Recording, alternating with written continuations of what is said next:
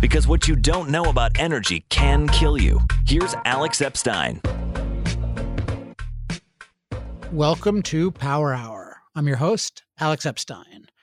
I'm joined today, as usual, by Don Watkins in Pennsylvania. Hey, Don. Hey. And Stefan Henna in Germany. Hey, Stefan. Stefan, are you there? Hello, yes. All right. I thought, well, it might be that I thought there was a wind or solar outage, actually, which my usual suspicion whenever power flickers or there's any unreliability. Okay. So I looked at the stories you guys have for today, and I'm interested in getting to as many of them as we can. There's a lot of interesting stuff going on, and a lot of insight I think we can add to these issues. So let's start off, Don, with your first story. Yeah, so the UN just released a new report, and the kind of high-level summary of it, according to the New York Times, is that humans are transforming Earth's natural landscape so dramatically that as many as 1 million plant and animal species are now at risk of extinction, posing a dire threat to ecosystems that people all over the world depend on for survival.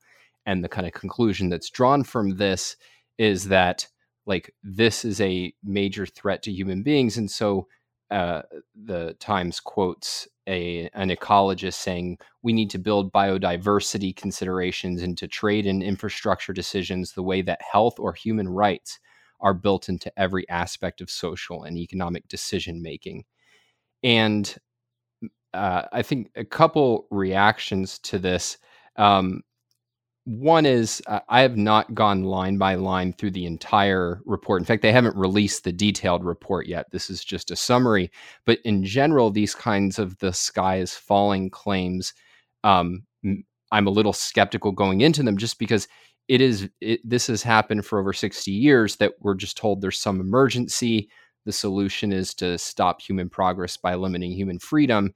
And typically what happens is, whether it's acid rain or the ozone disappearing, is you get the problem either never actually emerges or turns out to be completely minor.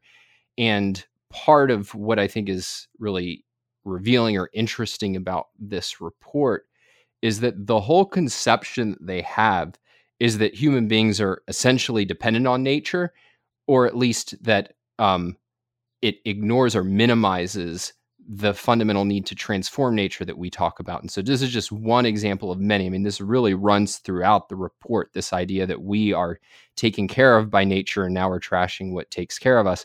The New York Times says, in passing, wetlands purified drinking water.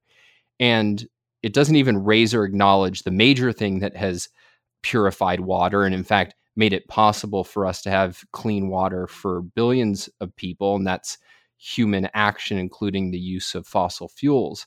And I guess that whole perspective of dropping out which human beings' contribution, if we're hearing that we're destroying the earth and the ecosystems and therefore impairing our own survival, you would think that, okay, human survival, human health, human access to clean water and clean air, these all must be going down dramatically. And yet, as you catalog in the moral case for fossil fuels, and as others have cataloged, things have actually gotten tremendously better, particularly in the places having the most impact. So I don't want to dismiss every particular claim of this report, but I'm skeptical of the high level solutions because I'm skeptical of the basic approach. Yeah, when these things come out, it's really as if they were written from the knowledge base of 5,000 years ago, because 5,000 years ago, or maybe even 2,500 years ago, you would rightly think of human beings as very much dependent upon the natural environment, what people will call the ecosystem, or probably more accurately, ecosystems. And it's true. I mean, when there was enough water, then we were more likely to have food. And, when there's a drought, a whole bunch of people die. And when there are storms, you can't really cope with the storms. We were completely at the mercy of and dependent upon the non-human environment. But then we did something which people will often call industrialization, but we can also call it we created a human environment. There really was no distinctively human environment. There was just human beings and then, the rest of nature. And what we did is we created a human environment that allowed us to have way more resources with way more reliability and then way fewer threats, because we could insulate ourselves from the, inadequacy and viciousness of the rest of nature from the perspective of human life and human flourishing. So when I hear a story like this saying, oh, well, this species is going to die and this is going to do this, and then human beings are just going to be helpless. No. Human beings used to be helpless when we depended on nature in this way. And then the thing that we should be really worried about is anything that would make us helpless by dismantling the human environment. And the number one way of dismantling the human environment, the number one threat, is decreasing or eliminating our access to energy, and chiefly through fossil fuels, since that's our main source of access to energy. So we're not in this primitive state anymore, but they're advocating policies that would bring us to this primitive state. But they give nature credit for our advanced state insofar as they acknowledge it. Because if you acknowledge reality, you have to acknowledge, okay, we have an unprecedented level of human flourishing today. Let's understand that. And you cannot attribute that to the beneficence of nature. It's not like, our resources increased 10 or 100-fold because nature became nicer or because the wetlands became nicer. And even by their account, we've supposedly been insufficiently nice to the wetlands. So we should be getting punished. And so they keep having this narrative, oh, well, it's going to get really bad, but because they don't acknowledge the invention of the human environment. If you don't acknowledge the invention of the human environment, you cannot understand human flourishing, and you're going to make really, really destructive policies. So within the context of, if you acknowledge the invention and the glory of the human environment, from that perspective, you can ask, okay, is there anything we're doing in building and maintaining that environment that has long-term threats because, okay, it's doing something to the atmosphere or there's one particular species, but then even then the same means by which we build and maintain the human environment, which is using a lot of technology powered by a lot of energy to make those better, those are the same basic means by which we would deal with any drawbacks or any negatives. So for instance, if we have an issue with CO2, we'll try to figure out how to capture CO2 or try to figure out a really good substitute for fossil fuels that doesn't emit CO2, or how to deliberately cool the planet if we need to. But it's all going to be from the perspective of the indispensable thing is a human environment. Stefan, what's your first story today? The International Energy Agency reports that renewable energy capacity additions stalled in 2018 compared to 2017. So the report reads, capacity from solar, PV, wind, hydro, bioenergy, and other renewable power sources increased by about 180 gigawatts in 2018, the same as the previous year. So it still grew, but it's not this exponential, explosive growth that allegedly is necessary to, bring the world to a zero carbon economy, which is one of the big goals, set out by the IPCC and also I believe the International Energy Agency and many countries and organizations. So wait, I have a question about the data. So what's the number figured? Was it in gigawatts or gigawatt hours? In gigawatts, it's capacity. So they're just mixing together hydro capacity and solar capacity? Yeah, that's the aggregate statistic. So they are lumping together all these like biomass and hydro, which are reliable, solar and wind, which are not reliable, and so on. Do you happen, because my guess is that there will be more, relatively speaking, solar and wind, which means that less actual capacity is being added. Yeah, there's actually, they have a more detailed breakdown regionally, so I'll get to that, but the issue is that in some areas it grows, in some areas it stalls, and so they are blaming all kinds of things for that. But yeah, of course, solar and wind add a lot of capacity, but they are not actually reliable capacity. So to compare that with something like coal growth or natural gas growth would be super unfair, because 1 gigawatt of natural gas is, of course, much better than 1 gigawatt of solar, which only produces like 25% of the time or so. Okay, so the International Energy Agency's executive director, Fatih Birol, said, thanks to rapidly declining costs, the competitiveness of renewables is no longer heavily tied to financial incentives. But that is then later contradicted by, in the same press report, reading that governments can accelerate the growth in renewables by addressing policy uncertainties and ensuring cost-effective system integration of wind and solar. So they're giving this mixed message.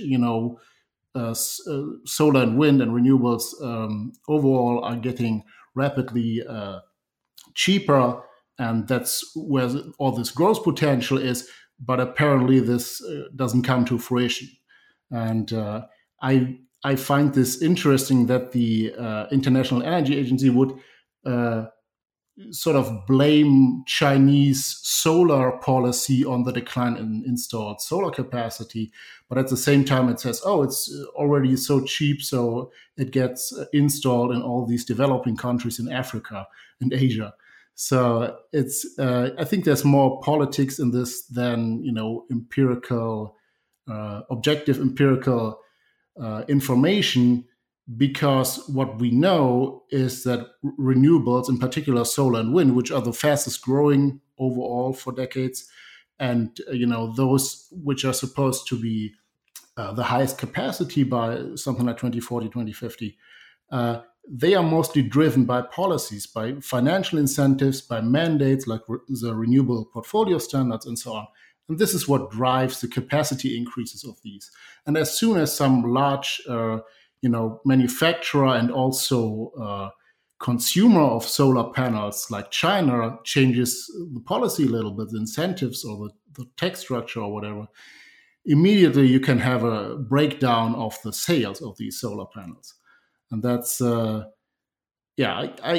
for all the narrative that we get about, disruptive technology in renewable energy and so on, we mostly see that this is driven by policies and taxpayer money and mandates by governments, and not by a really competitive energy source. Yeah, I was thinking the same thing, because you hear this, you hear the buzzword of disruption. You also will often hear the buzzword of exponential. And it's so interesting that even some, at least seemingly scientific minded people what they'll do is they'll just point to some kind of growth curve and basically say, well, this is going to continue indefinitely. So solar has, it's doubled and doubled and doubled. And so it's just going to keep doubling and doubling. And yet that is just incredibly uncommon, and obviously can't be sustained at all over time. I mean, it's not going to keep doubling every year. I mean, that would be amazing, but it's not going to do that. But just there's this idea that, if there's this early growth, there's an early rapid rate of growth, then that rate of growth is going to just continue exponentially. And that's just not the way things usually work. I mean, you have this phenomenon with Moore's law in terms of processing power. And so that's a remarkable thing. And there's certain reasons why that exists in that context. But just to take any rate of growth of anything and say, this is going to take off. I mean, it's even possible that with failed products, you have, it sells very little the first year, and then a little more the second year, and then twice as much the third year, and then we're on an exponential path. And just to assume that that's gonna work out is super far-fetched. And then if you look at the nature of it, these are getting installed very strongly correlated with different kinds of incentives. And then you see when a country gets frustrated with them, you see just declining investment. What specifically happened with China?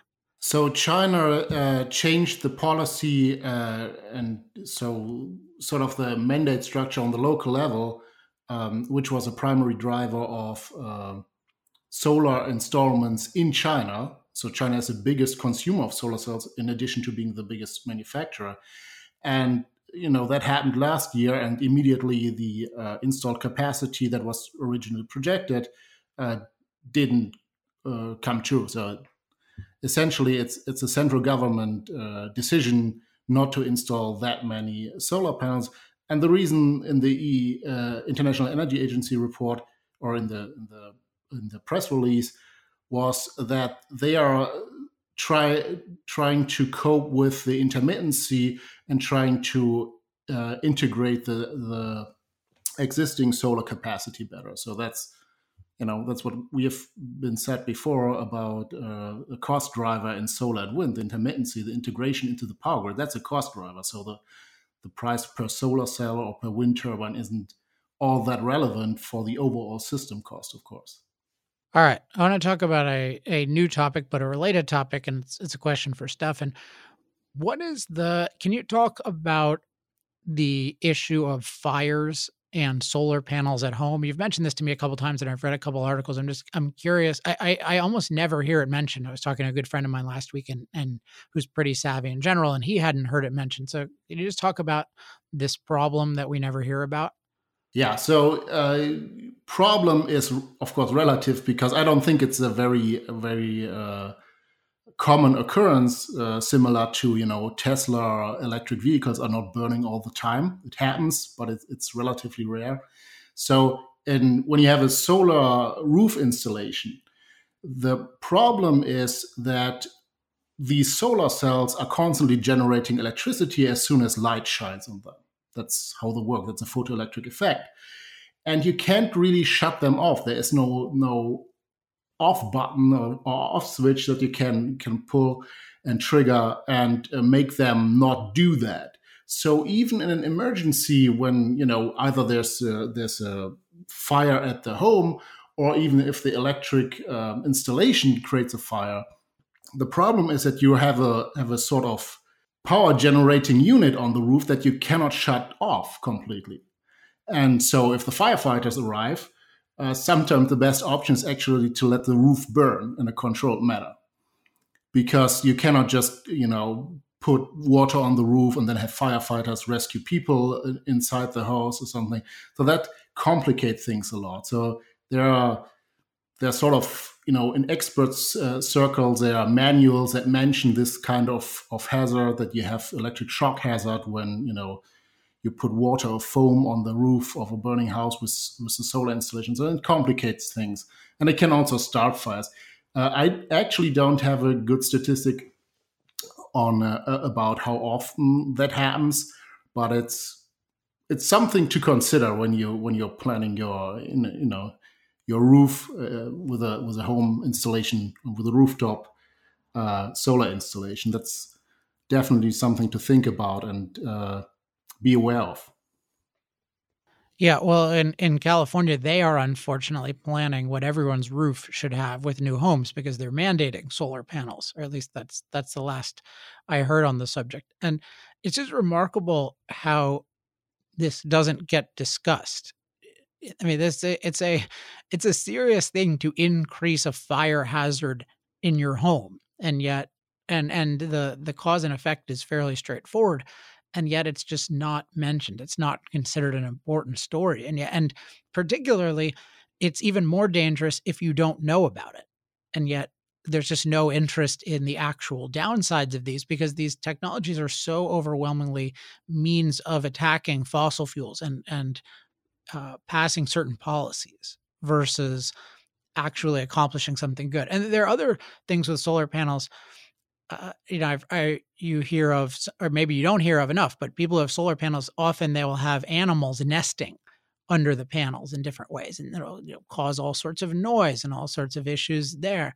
And it's just not mentioned. Of course, then there's just the maintenance and the amount of time that people are spending. I remember I had lunch in the last year with somebody who's a very successful finance person, and he's telling me about solar panels, and he had installed them and he was disappointed with the performance, but then he talks about going to dust them and all this time he's spending and all this. And I'm just thinking, you have so much earning power, and yet you're wasting so much time with these stupid solar panels. I mean, this is one of the great things about decentralized power. We don't have to do the maintenance on our power systems, and we don't have to have all of these difficulties. Like, we don't have to worry about the fires involved in generating power, which tend to be a bigger deal than, when you're dealing with all kinds of power, you're more likely to have different kinds of accidents. So it can be good to be away from them. And yet there's none of these benefits are mentioned. So it's the existing power system. The grid has tons and tons of advantages. And when we're talking about different kinds of alternatives, certainly when you're encouraging individuals to adopt them, let alone mandating that they adopt them, there needs to be honesty, not just this fantasy of, everything is wonderful. I think I remember Bill McKibben had some line, and I cannot, he said there's no such thing as like a solar spill. It's just a sunny day or something like that. Well, okay, but under the right circumstances, you can with a sunny day, that can cause a very destructive fire that could cause your house to burn down. That could cause more people to get injured than would have otherwise gotten injured. Also, this reminds me, Stefan, I think you had a point.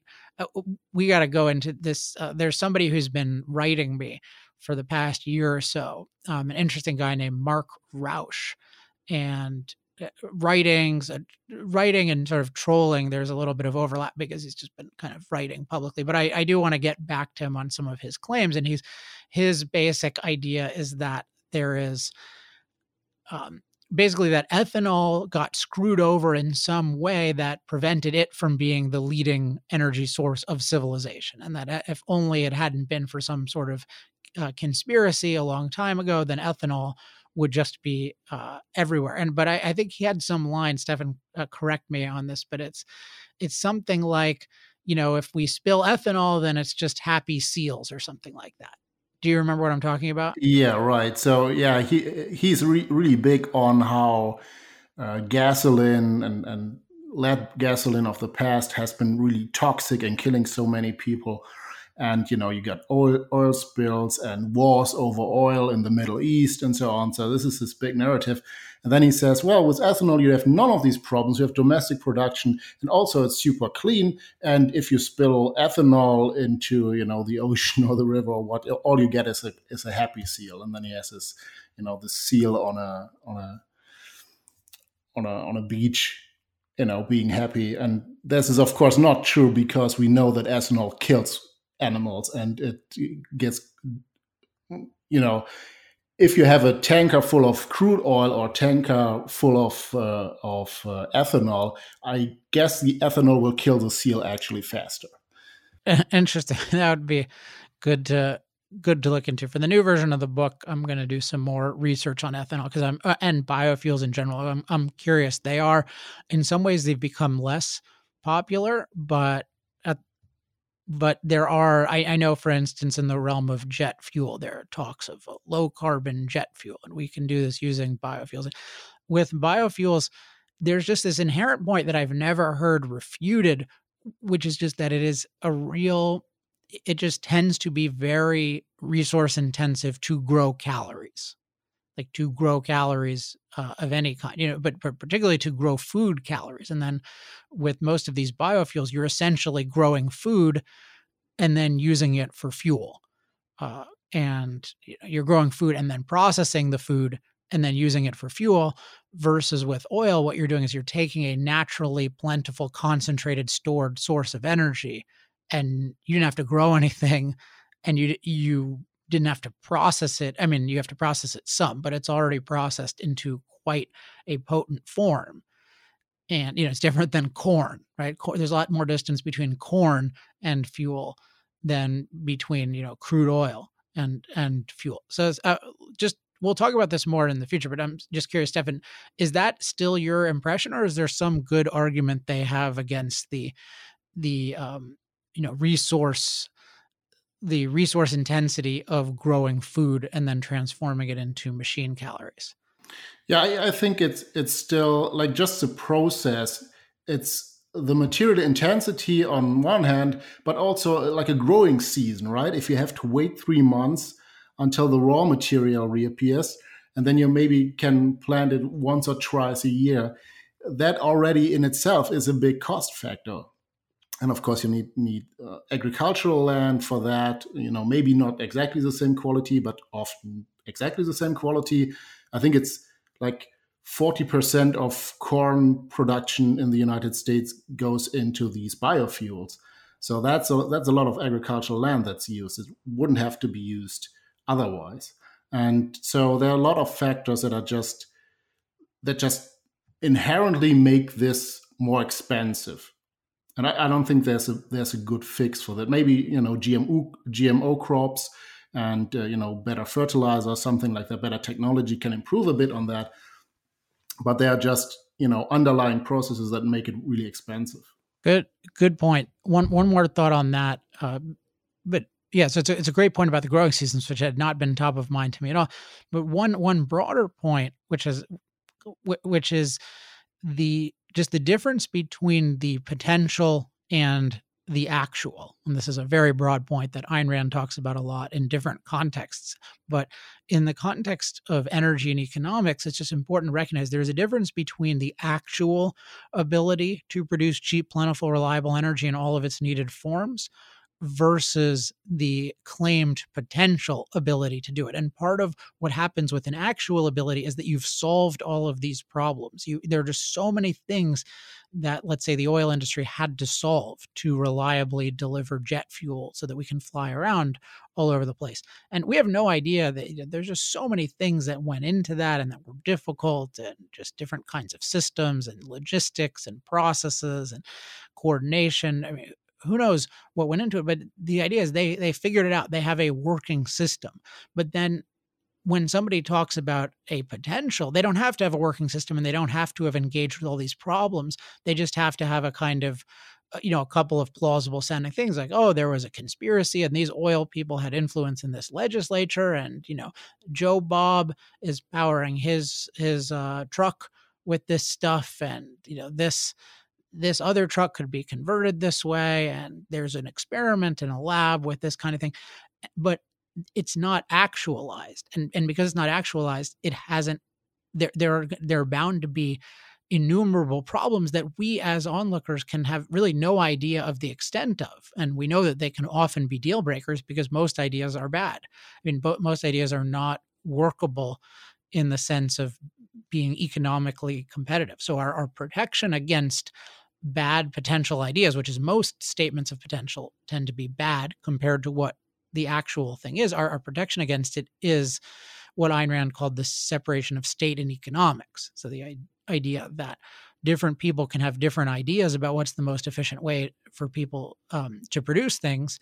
But people are free to compete. And if you have an idea, then you can try to outcompete somebody, but you can't impose your bad potential idea on somebody else. And so what we see with so many of the unreliables and then also the biofuels is people want the ability to impose these potentials on people, and they make these very sketchy arguments for them, but they're not required to actually demonstrate them in reality. And then they're demanding that, well, first we're going to ban the actual thing, and then don't worry, we'll make the potential work. And like, no, you won't, and no, you don't have a right to. Don, what is your next story? We've talked a lot in past episodes about how New York has barred natural gas pipelines and how this has cut off the Northeast from natural gas supply. But there's actually another blockade going on, and this is from something called the Jones Act. And that's a protectionist law. It's about a century old, that it demands that cargo that's transported between U.S. ports has to be on U.S. built ships, and the crew has to be an American crew. And the problem, or at least one problem with that, is that there aren't enough of these ships that comply with the law in order for us to get liquefied natural gas from the American South to the Northeast to help deal with the fact that they don't have pipeline capacity to bring in natural gas. And Massachusetts, in order to get around this, actually had to import natural gas from, would you believe it, Russia, instead of the United States, which is just this like haven of natural gas. And for a while, it was looking like President Trump was considering waiving the Jones Act, but reportedly has changed his mind, although there's nothing official on it. And there's this concept that economists will talk about called Baptists and bootleggers. And it's that you can often get a unity or a unified front between people who are ideologically opposed or committed to something, and then people who just want to cash in. So, for instance, this is the deprivation of natural gas to the Northeast is you have the green movement that just wants to stop energy, but then you have these crony businessmen in the U.S. shipping world who, in order to protect their prices without having to compete, are holding back our ability to deliver energy, and that it's very hard to overcome that in a situation in which people aren't concerned with freedom, and instead you get these different pressure groups vying for their special restrictions or special favors.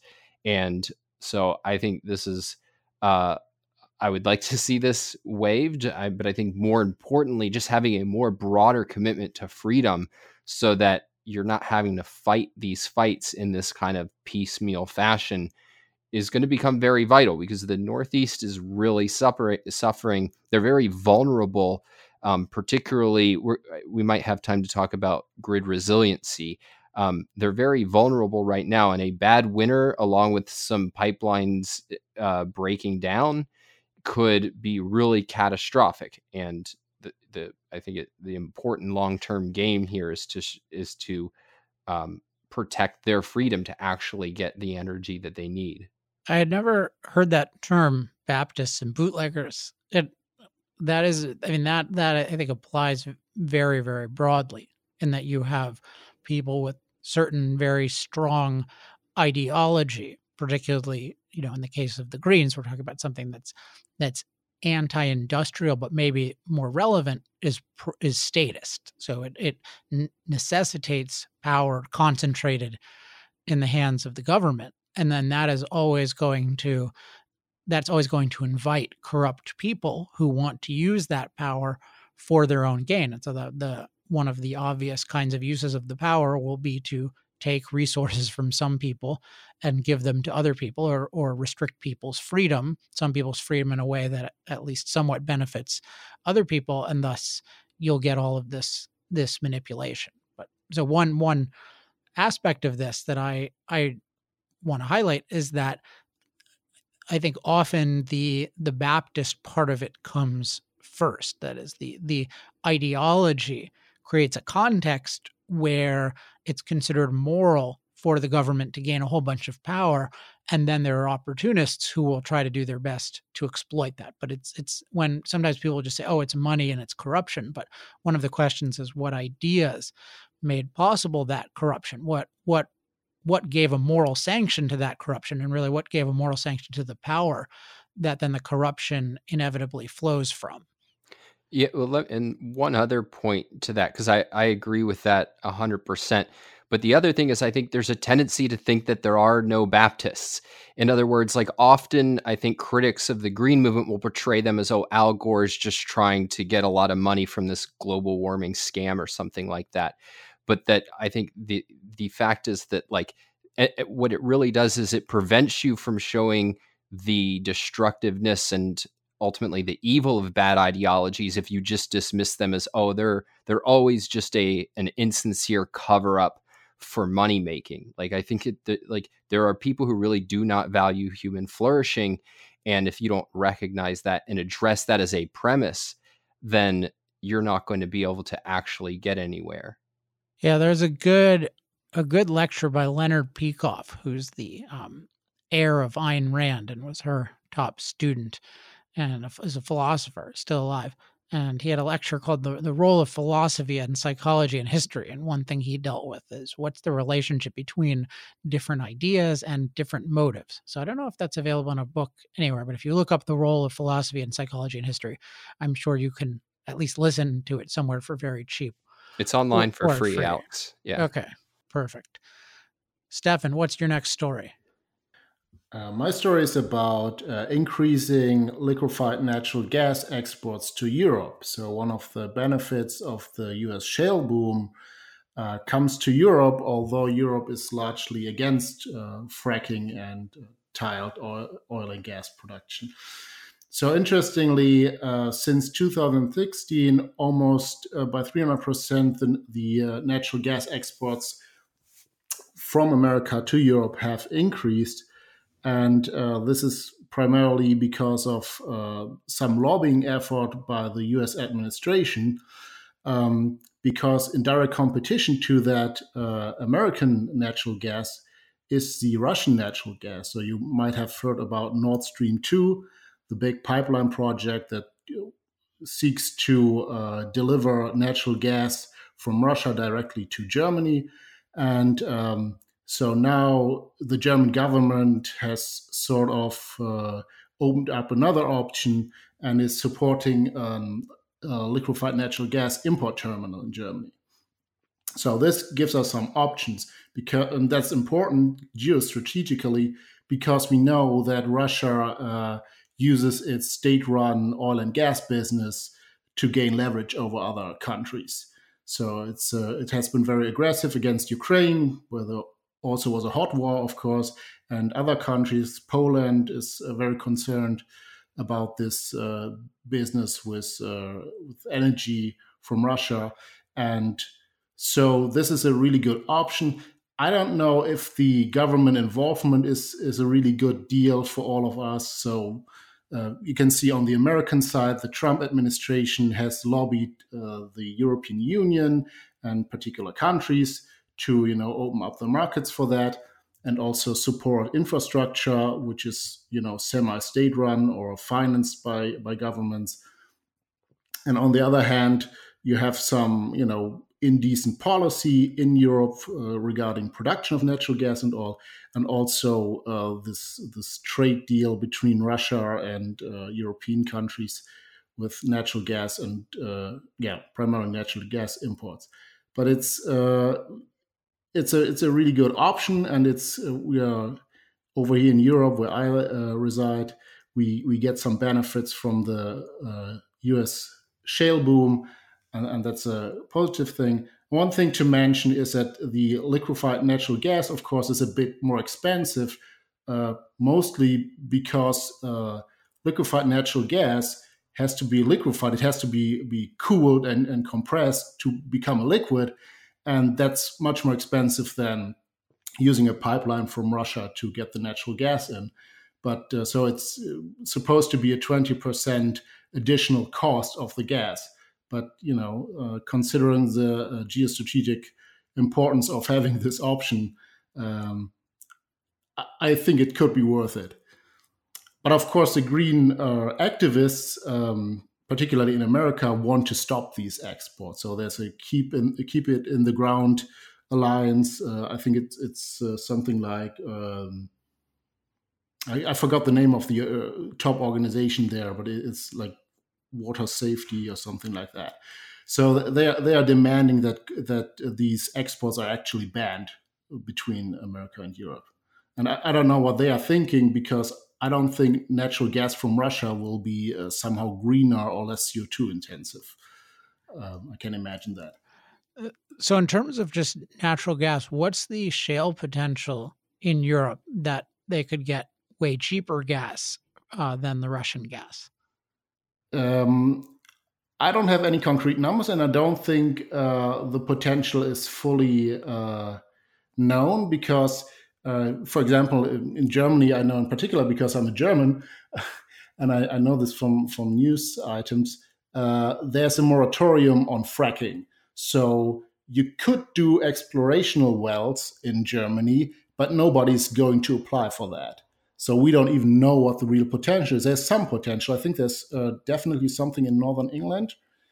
There's some potential in Germany. I don't know about the other countries, but there must be some at least opportunity to find out. But even the exploration business isn't really developed here. It's so hostile, the environment. Got it. Don, what's your next story?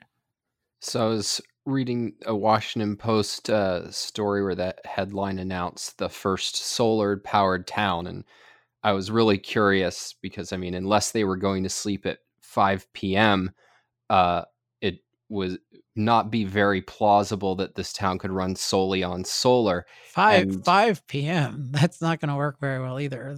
The angle of the sun is not going to be too hospitable. But anyway, yeah, continue.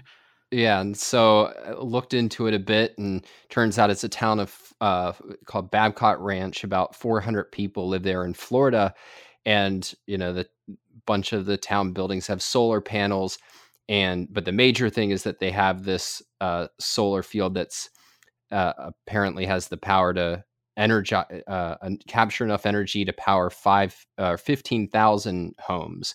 And to be fair, the quote from the Florida Power and Light spokesperson sort of gave away what was going on. She said that when the sun is shining, folks are getting emission-free energy.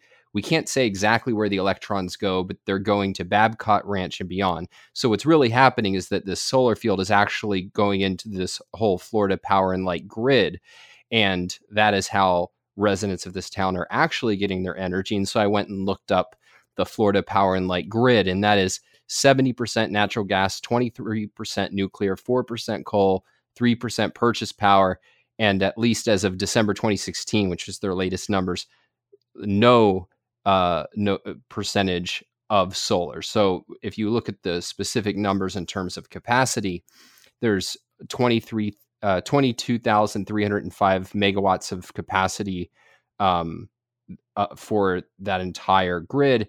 And Babcock Ranch, the Solar Energy Center, provides 74.5 megawatts of capacity, or 0.3% of the total capacity. And that's not generation. I wouldn't even, even though that's strong there, I wouldn't use that. Like, just because even it's, so it's like 0.3%, but even like 0.3%. Yeah. So we got to figure out better consistent terminology for this capacity stuff. So basically the bottom line is that this is a town that has spent a lot of money on solar panels that actually don't give it any usable energy. Yeah. I mean, just even why not just take it as, a giant wind turbine? Like not that I have a house, or that I own, but or that I'd be allowed to. But like, if you build a giant wind turbine that, I don't know, costs a ton of money on your property, yes, obviously you can generate more energy than you use in some sense. But then there are issues with, then that's not everyone can do that because the wind turbines need to be spaced out. So it's just this. It's sort of a caricature of the opposition and a caricature of themselves, because the whole idea is the question is, can you produce plentiful power on demand using the technology? That's the game. So as I've said before, it needs to be self-sustaining or self-sufficient solar. And if it's not, then great. You can generate a whole bunch of unreliable power that then is a pain for everyone to deal with and doesn't actually solve the problem that you claim you're trying to solve. Stefan, I have a quick technical question, which is just, isn't it wrong to say, when they say we can't say exactly where electrons go, but they're going to Babcock Ranch and beyond? Is that really a good description of electricity? I don't think so. So electricity, of course, is very complicated because we are dealing with an electromagnetic field, which doesn't behave like a liquid or a gas or something like that. So it's very difficult actually you can't measure where the electrons come from and where the charge flows and so on. So it's really, you can just think of it as a big pool of some physical unit, and then you get a fraction of that. But isn't it the because the idea of this, I think, is people think it's just like electrons are kind of shooting through like drops of water. No, through a pipe. That's not how it works. So they are sort of.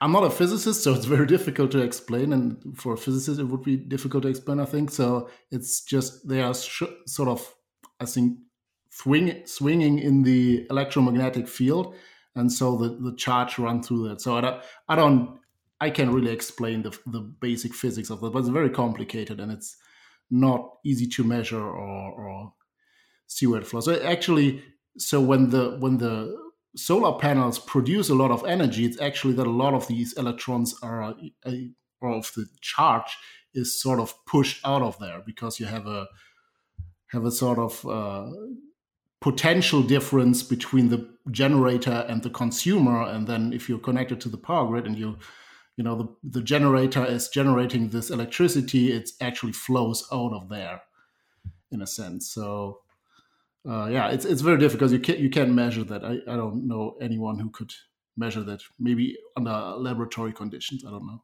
Don, what's your next story? That was mine. Oh, you passed the test. Stefan, what's your next story? So I've noticed some contradictions in the new French green energy policy. So late April, France has sort of announced a new green energy law, and that will demand that the entirety of France will be carbon neutral by 2050. And compared to the current goal of only quartering the emissions by that point. And it wants to phase out coal and decrease CO2 emissions across all sectors. But interestingly, one item was that it will delay the phase out of nuclear. So currently, the law demands that by 2025, the French nuclear generation, which produces something above 70% of French electricity, will be reduced to 50% of French electricity. And now the new law supposes to delay that and bring it down to 50% by 2035, 10 years later.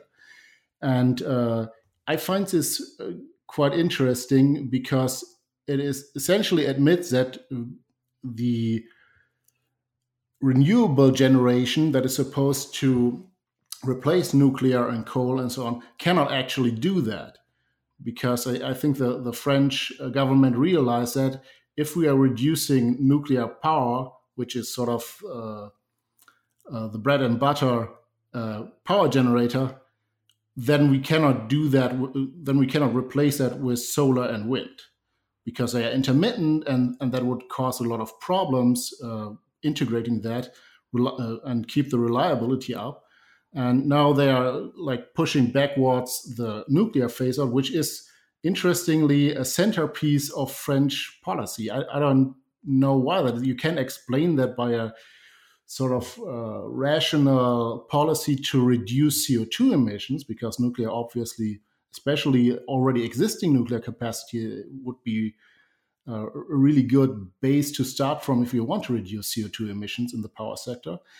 But you can only see this as through the lens of politics and a public that is sort of misinformed by green ideology.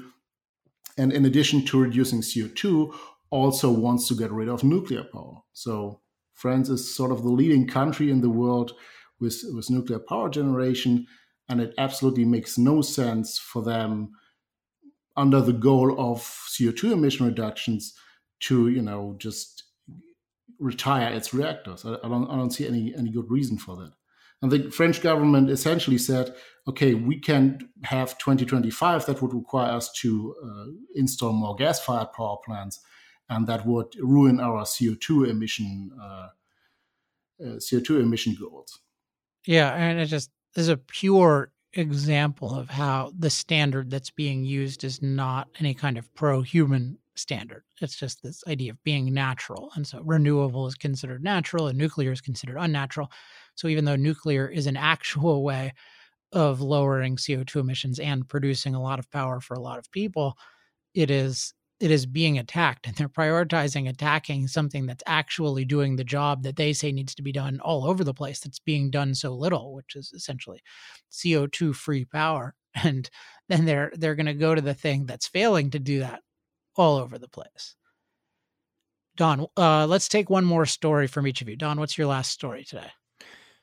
Sure. So this is one of the concerns about intermittent renewables is, often we talk about the way in which they make energy expensive, but I think a more catastrophic problem, or at least an equally disturbing one, is how vulnerable they can make us to blackouts and brownouts, particularly as we become more dependent on them. And this is basically the issue of resiliency. How able is the grid to deal with adverse events like severe weather? And I was reading former Power Hour guest Judith Curry on her blog was summarizing a presentation by Vice Admiral Lee Gunn from the Navy, who was talking about grid resiliency. And he actually argued that wind and solar can improve grid resilience from drought risks. And so he makes this point that droughts can be a major contributor to electric power disruptions because you need, for instance, water from rivers and other sources to cool coal and nuclear, and that renewable sources don't depend on water, and so that they can augment power generation during times of drought.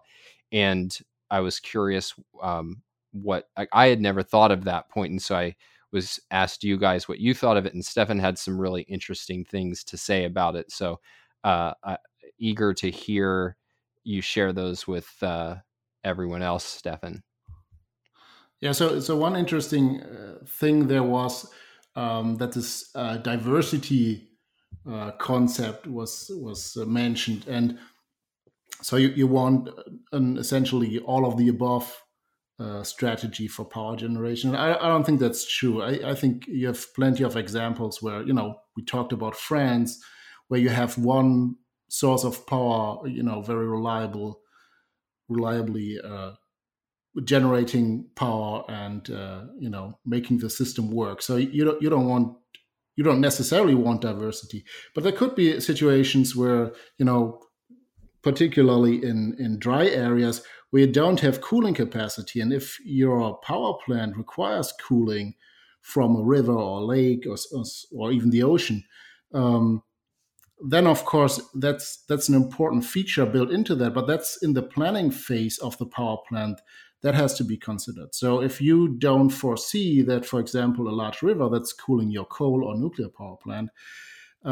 might dry up in a year in the future, then of course you will have a big problem and you can't run that power plant. But there are ways around that, of course. You can, in the planning phase, you can use a different cooling system, something that recycles water and, doesn't evaporate it, but recovers a lot of the water vapor and cools it down in cooling towers and so on. And you can see, particularly with nuclear, that is being built right now on the Arabian Peninsula, right? So that's essentially a desert region, and you can use maybe the ocean water, but you can have very dry conditions, and you can essentially devise a water cooling system that works even under extreme conditions. And that's only talking about the current sort of light water standard reactor that we see being built or already built today. But future technologies definitely don't suffer from that, particularly in nuclear, where you essentially can run it without a big water body. You can have a different cooling system that maybe work with air or something like that, or smaller reactors that don't have that much excess heat and so on. And it's more of a planning issue, I think. It's not so much that, if we build this type of power plant, we definitely will run into cooling problems. No, it's a planning problem. If you can foresee certain weather conditions in the future, then you can say, okay, we need this kind of cooling system that deals with that. And maybe that's a bit more expensive, than just having reliable water supply in certain areas. But I don't think that's a deal breaker. Yeah, I mean, I wish we were in an energy conversation where solar and wind were being raised as in the context of, okay, these technologies have a lot of limitations, but where could they be a net positive? Or is it good to use solar for extra air conditioning in the middle of the day in Dubai, that kind of thing. And then, solar for certain off-grid uses. And that would be a fine thing, but we're so much in the context where these are being positioned as mass substitutes / replacements for fossil fuels and for nuclear. And there, the number one thing that needs to be said is that is not the case. That is a baseless claim, and that they've proved so far, at least, incredibly bad for baseload power. And there's every reason to think that's going to continue for a long time, if not forever. So the first thing that needs to be said about these is just that the whole solar and wind movement is a movement that's not driven by human flourishing. It's driven by this renewable ideology, which is really a species of green ideology. And then beyond that, you have to look at when could these actually be useful, but then you can't make the mistake of acting like, oh, these other technologies that we use now, they're just completely at the mercy of certain kinds of weather and climate patterns. And so I appreciate, Stefan, you pointing out that it's not just that we're helpless with these technologies to deal with those things. And in general, just with climate and weather these days, there's just this expectation that if we operate with it a certain way and then something changes, then our lives are going to get worse because we're going to stay static. And that's just a false view of life, because almost nothing in our lives is static, particularly in a modern society. One aspect of a modern society where there's so much freedom and so much opportunity is that your environment really the human environment is so dynamically changing in so many different ways. You even think about, for instance, where you would live, and where you live is going to be dependent upon, unfortunately, political factors. But even without political factors, economic factors, and this industry was needed. The buggy whip industry was needed, and that was located one place, but then that's no longer a useful industry, and so the opportunity is somewhere else. So you move with people, and there's just also the whole human environment is already a dynamic thing. So we're used to changing in all sorts of different ways, to not doing things the same way. And thus different kinds of changes in climate that, even if they were anywhere near as significant as people are saying, those are the kinds of changes that we deal with all the time. An example I got from Ayn Rand was, I think I got it from her. I think George Reisman also uses this, but just the phenomenon of the population of England tripling in the 1800s in some very short window of time. You think about, what is it like to adapt to that? That's a lot more dramatic than the kind of sea level rises we see, or different storm pattern changes we see. And yet there's this false view of human beings as these static beings. And really, I think it connects to the view that they're parasites. And thus, all these wrong expectations, even for a given change in nature, in the rest of nature, there's just this totally false view of human beings will just stupidly do the exact same thing repetitively and then drop like flies. All right, Stefan, one more story. What do you want to talk about? I want to talk about uranium quotas in America. And so the Trump administration, of course, has recently made headlines with bailouts for struggling coal and nuclear power plants. And now 2 American producers of uranium fuel, Energy Fuels and Ur-Energy, that's UR apparently for uranium energy, have filed what's called a Section 232 petition with the U.S. Department of Commerce to investigate the impact of uranium impacts on national security. So they allege that, uranium is a strategic commodity, and, that's important for U.S. Power generation, of course, but also for the strategic defense of America. And therefore, it deserves some special protection from foreign competition. And in particular, producers like Russia and I think Uzbekistan is who they mentioned. They have state-run companies that provide the uranium fuel, and they might play politics with that and have a big stake in American power generation and also defense issues there. But I looked into the numbers, and what I found curious is that yeah, it's true that only 7% of uranium supplies for power plants came from the United States domestically. So a lot of imports for the US nuclear reactor fleet. But the majority of imports actually came from Australia and Canada. And I don't think you can argue that Australia and Canada will threaten the strategic security of America. So since the 1980s, domestic production in the United States went down significantly, but I think it's a competitive market actually for the fuel. And I don't see a real strategic problem there. So I believe this is purely protectionism, and therefore I think we should oppose that. All right. Makes sense. I buy it. Not much to add there. So good topics today. Thanks for sharing those, guys. Audience, if you'd like to get in touch with us, our designated point person is Don. You can email him at don@industrialprogress.net with any questions, comments, love mail, or hate mail. You can also email him if you would like to book one of our speakers, including me, Don, or Stefan, for your next event. And you can also message him if you are an organization that would like some help with its messaging and taking advantage of our different consulting services.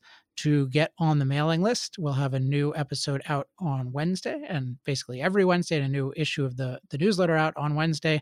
Go to alexepsteinlist.com and subscribe. That's it this week. We'll be back next week with some more great stories. Until then, I'm Alex Epstein. This has been Power Hour. Power Hour. Life, liberty, and the pursuit of energy. Power Hour. The antidote to shallow thinking about energy issues.